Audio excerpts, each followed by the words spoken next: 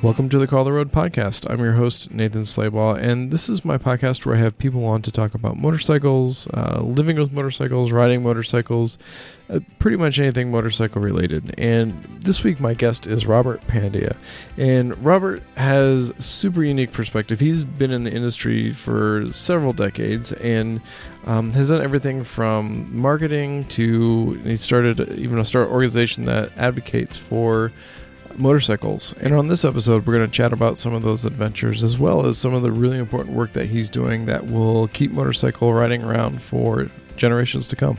Enjoy.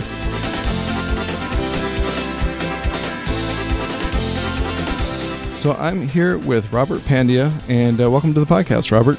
Hey, thanks for having me. Yeah. So just give a little introduction about yourself. So Robert's been in the industry quite a long time in many facets. And just for people who haven't heard your name and what you're about, just give a brief introduction to yourself.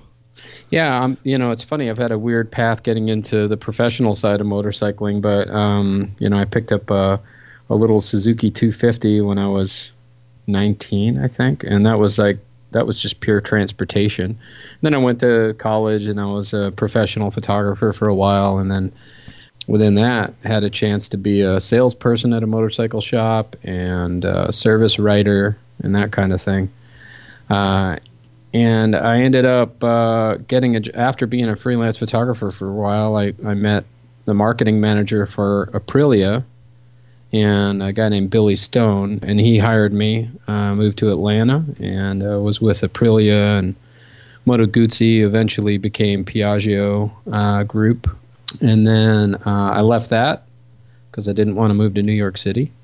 And I ended up getting to work with Victory Motorcycles as their contract PR agency, and that expanded into Indian Motorcycle.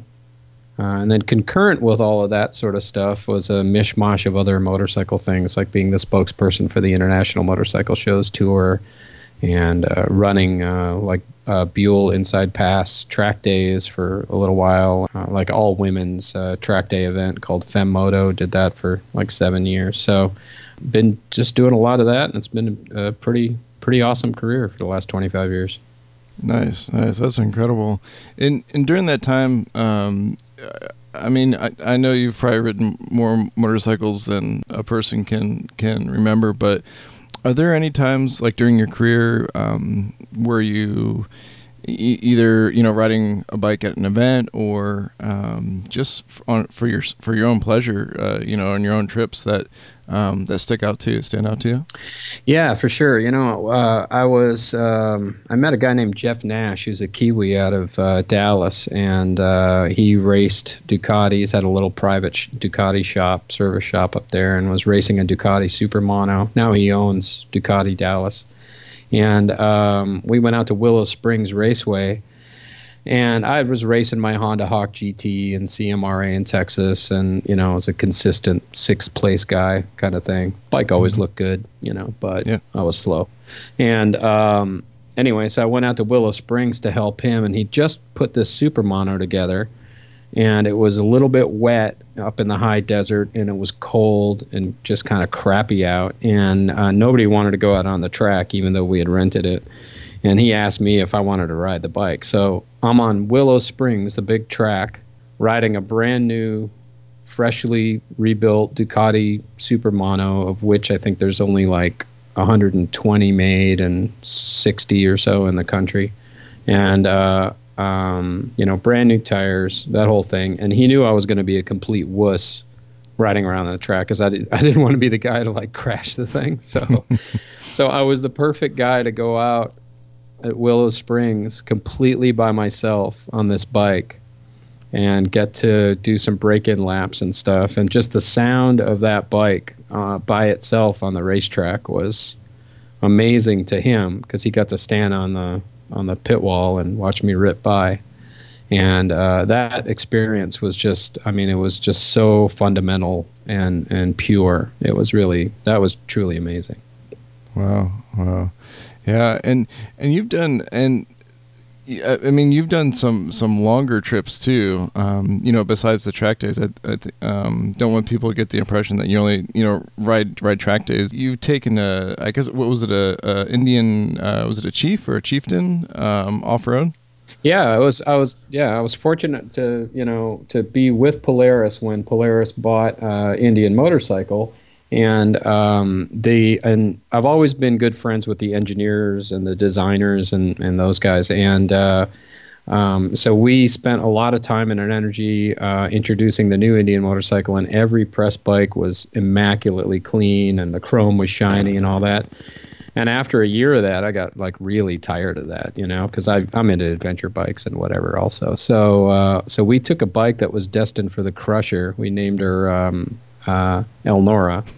And the first thing we did is I took a big piece of sandpaper right to that big, beautiful chrome headlight nacelle and just scratched the crap out of it. And my fleet manager guy was like crapping himself because he thought I was going to just wipe the bugs off of it, and I took sandpaper to it, and we ended up turning a Crusher Indian Chief into a dual sport bike of sorts, and more of a dual sport bulldozer, really. and I rode that bike on the Cannonball Centennial, a great ride that AMA Hall of Famer Don MD had put together.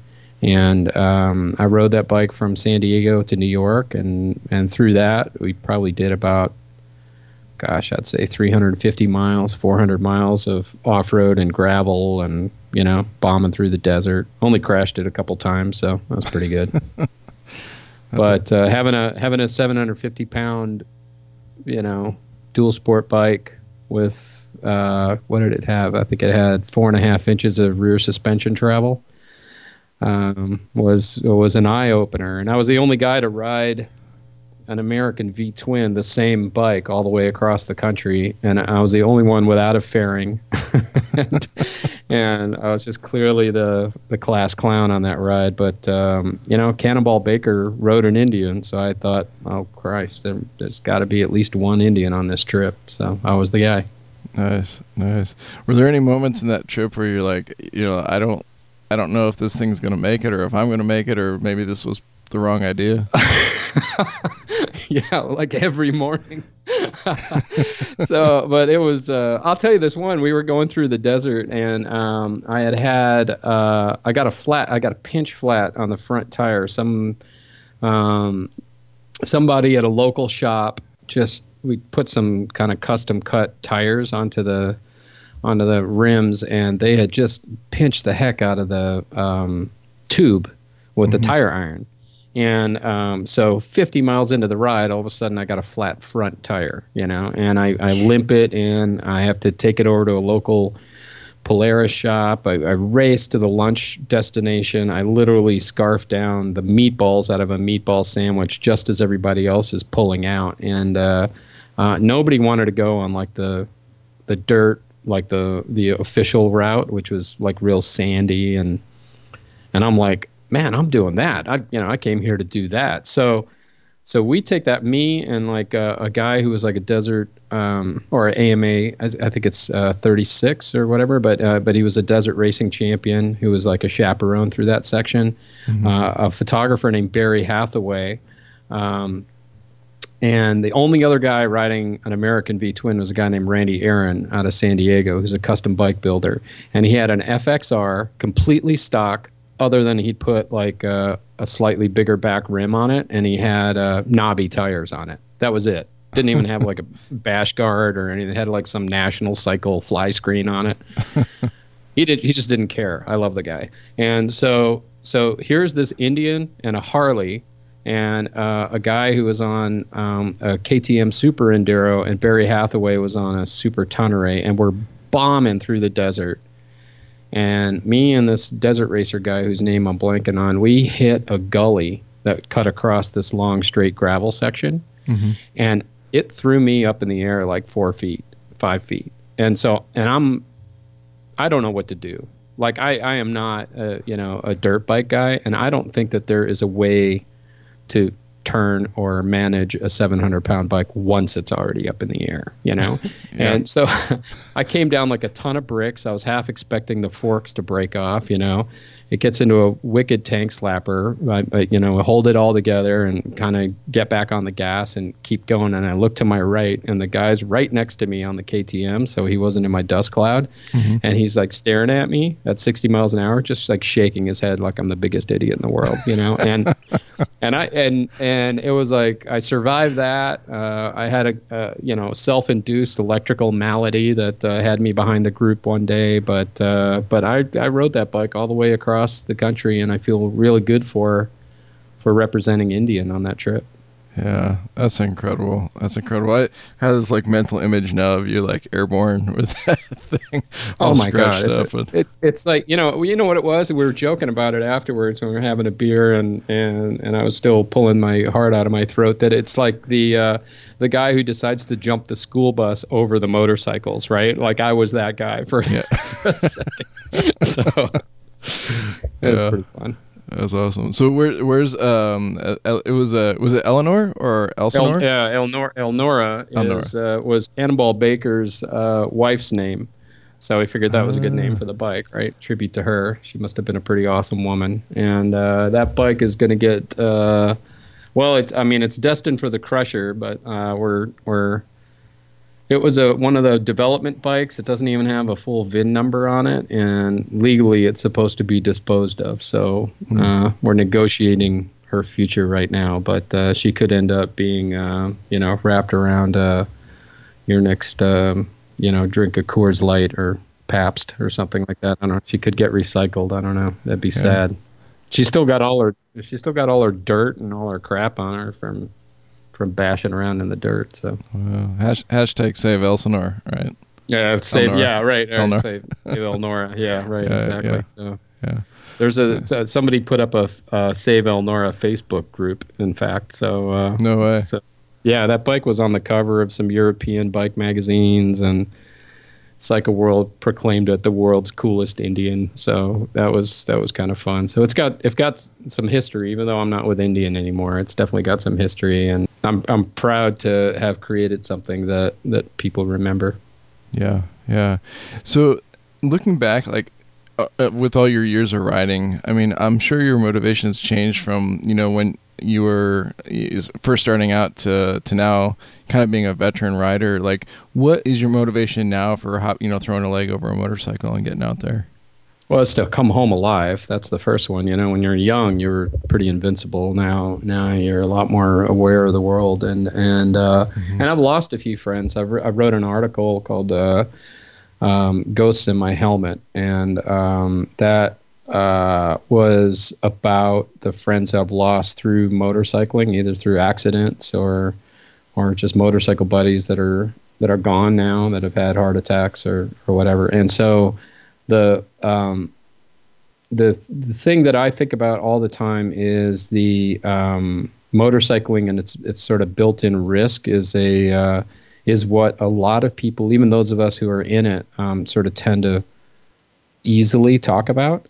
But what we don't talk about is what the rewards are. And I think it's because those of us who are, the converted, who get it, we just sort of take it for granted after a little while. And I think when you take that half step back and you realize, what an amazing country we live in, and in a time of, technical acceleration that is breathless sometimes.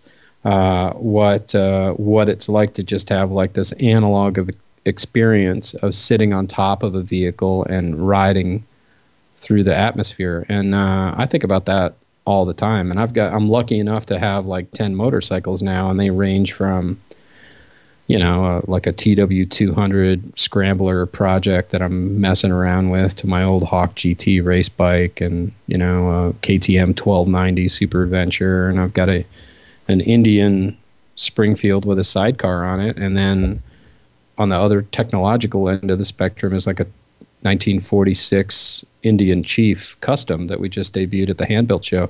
And that is such a raw analog bike. And so here we are in an era where you can be on a 1946 bike and still manage to get through traffic, you know, and fit into the matrix. And you're not, you know, where they don't have flying cars and stuff like, you know, all the stuff that we understand and dig, we still have access to, which is pretty cool, you know. I mean, you know, it's not like you can take a horse-drawn wagon and start to use that as a commuter tool unless you live in like rural Pennsylvania. But you know, as fast as things are changing, the appreciation and the goodness of what motorcycling is just it's so compelling to me. Yeah, yeah. And along those lines, you started an organization called Give a Shift organization, and it's interesting because a lot of what you just expressed is, I think, really embodied, you know, kind of in kind of the mantra of your Give a Shift. And can you talk a little bit about that? Yeah, sure. Give a Shift started. My contract with Indian ended like 2 Januaries ago, and I was turning 50 around the same time, and I decided to take a break. My dad's health sort of declined, and I lost him last summer, so it was a good chance to like just sort of just chill a little bit and you know, and drop out and enjoy my bikes and get them all running. That's enough work in itself. And so as I popped my head back up about 3/4 of a year later, you know, when you're not reading industry reports and you're not dealing with it every single day, you just I felt a little out of the loop. So I started talking to friends, and the issues that were coming up felt like something that needed more public discussion than what was being done by the AMA or the MIC or OEMs. And you know, I mean, OEMs are limited by what they're going to say for business reasons, as well as just for like federal law and stuff like that. And so we decided decided to have a kind of a panel or a roundtable discussion. And I swear, I thought it was going to be like 2 6-packs, like 10 of us carping for a little while, and, you know, like a white sheet. I thought that's what it was going to be. And it ended up blowing up into this thing where I had like 350 survey respondents, and I had 40 people applying for what was going to be like a 2-hour roundtable discussion. Yeah. And if you do the math, that's not a lot of time for anyone to talk, you know? And so we cut it back to like 25 people, and we had a very compelling discussion with a report that came out of it. And all that's for free and available for anybody. Any of your listeners can download it, read the entire transcript, and understand what it's all about. It's all for free at motogiveashift.com. So, and that was all about, well, going back to the track day analogy is, you know, when you're out on the track and a rider coach comes up to you in the pits and say, hey, I see you're struggling through this section. If you were to just do this and this and this, you know, you'll be better. Mm-hmm. And then we don't go like, oh, you're telling me I'm a sucky rider. I suck. You know, screw you. I don't want to hear from you anymore. We're like, oh, thank you, coach. You know, and you go out on the track and you do that stuff and you get better.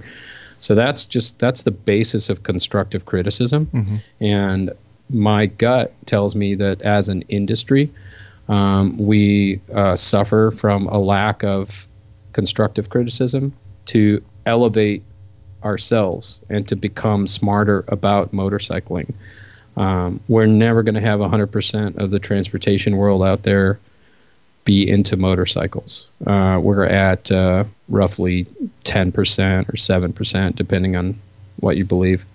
And so we'll be generous and say it's 10%. Mm-hmm. If we can get that to 12%, that's a massive increase for us. That's massive.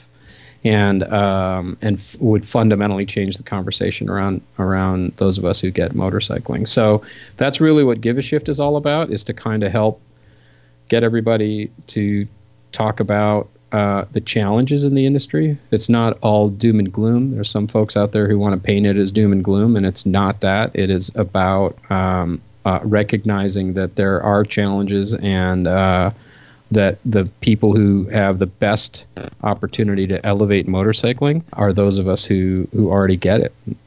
Yeah. So. That's what that's about.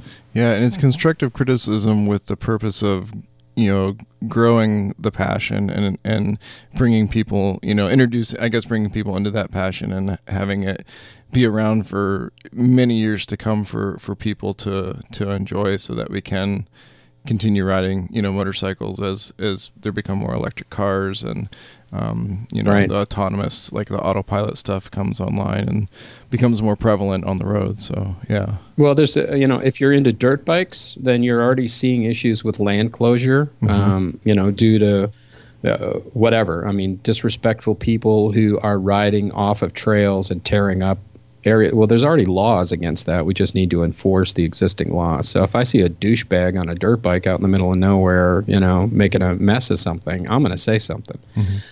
Because I don't want the riding area closed down, and then areas get closed down because of noise. But here we are with, I have a Zero electric motorcycle in my collection, and it's a fantastic bike, and the Altas are amazing, and so here's a bike that makes no noise, so we just fix that, right? And the public out there, again, with us being only about 10%, the public out there has a lot more leverage to shut things down for us, and we have to vocally defend that space. And if you're an on-road person and you never see the dirt and you don't care about dirt bikes, I could imagine a scenario where diamond lanes, which we are allowed in, or commuter lanes, whatever you want to call them, and different states call them different things, but that eventually that diamond lane could turn into an autonomous vehicle only lane, and motorcycles are no longer allowed in it.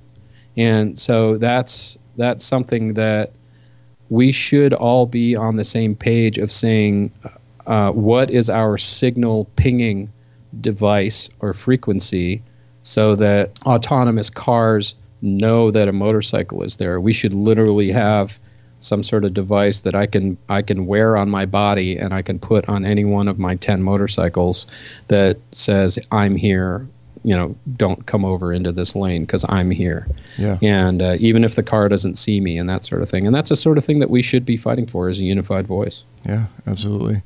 Well, great. Well, this has been a great conversation. Thank you, Robert. Where can people, if they want to find out more, obviously I think you said it was giveashift.org. Do you have some personal? No, it's actually motogiveashift.com, M-O-T-O, give a shift with an F.com. And awesome.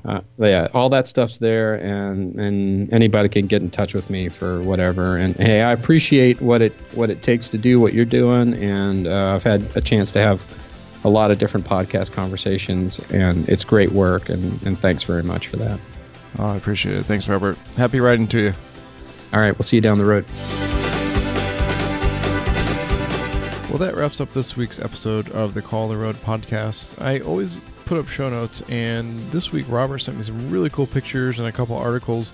He had mentioned the one that was done about Elnora that was on Cycle World, and I'll put a link to that one up there, as well as a bunch of pictures of him, and you can see him ripping through the desert on Elnora, which is pretty amazing.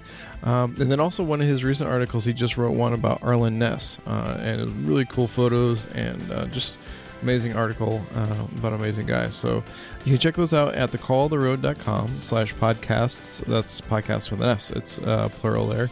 And yeah, check it out. And you can always reach me if you want to drop me a line. You can reach me at thecalltheroad@gmail.com. And then you can find the podcast at iTunes, Stitcher, SoundCloud, pretty much anywhere you can find podcasts. And if you wouldn't mind taking 30 seconds out of your day just to leave a quick review on one of those platforms, that really helps out the podcast. So thanks again for listening wherever you're at in the world, and see you down the road.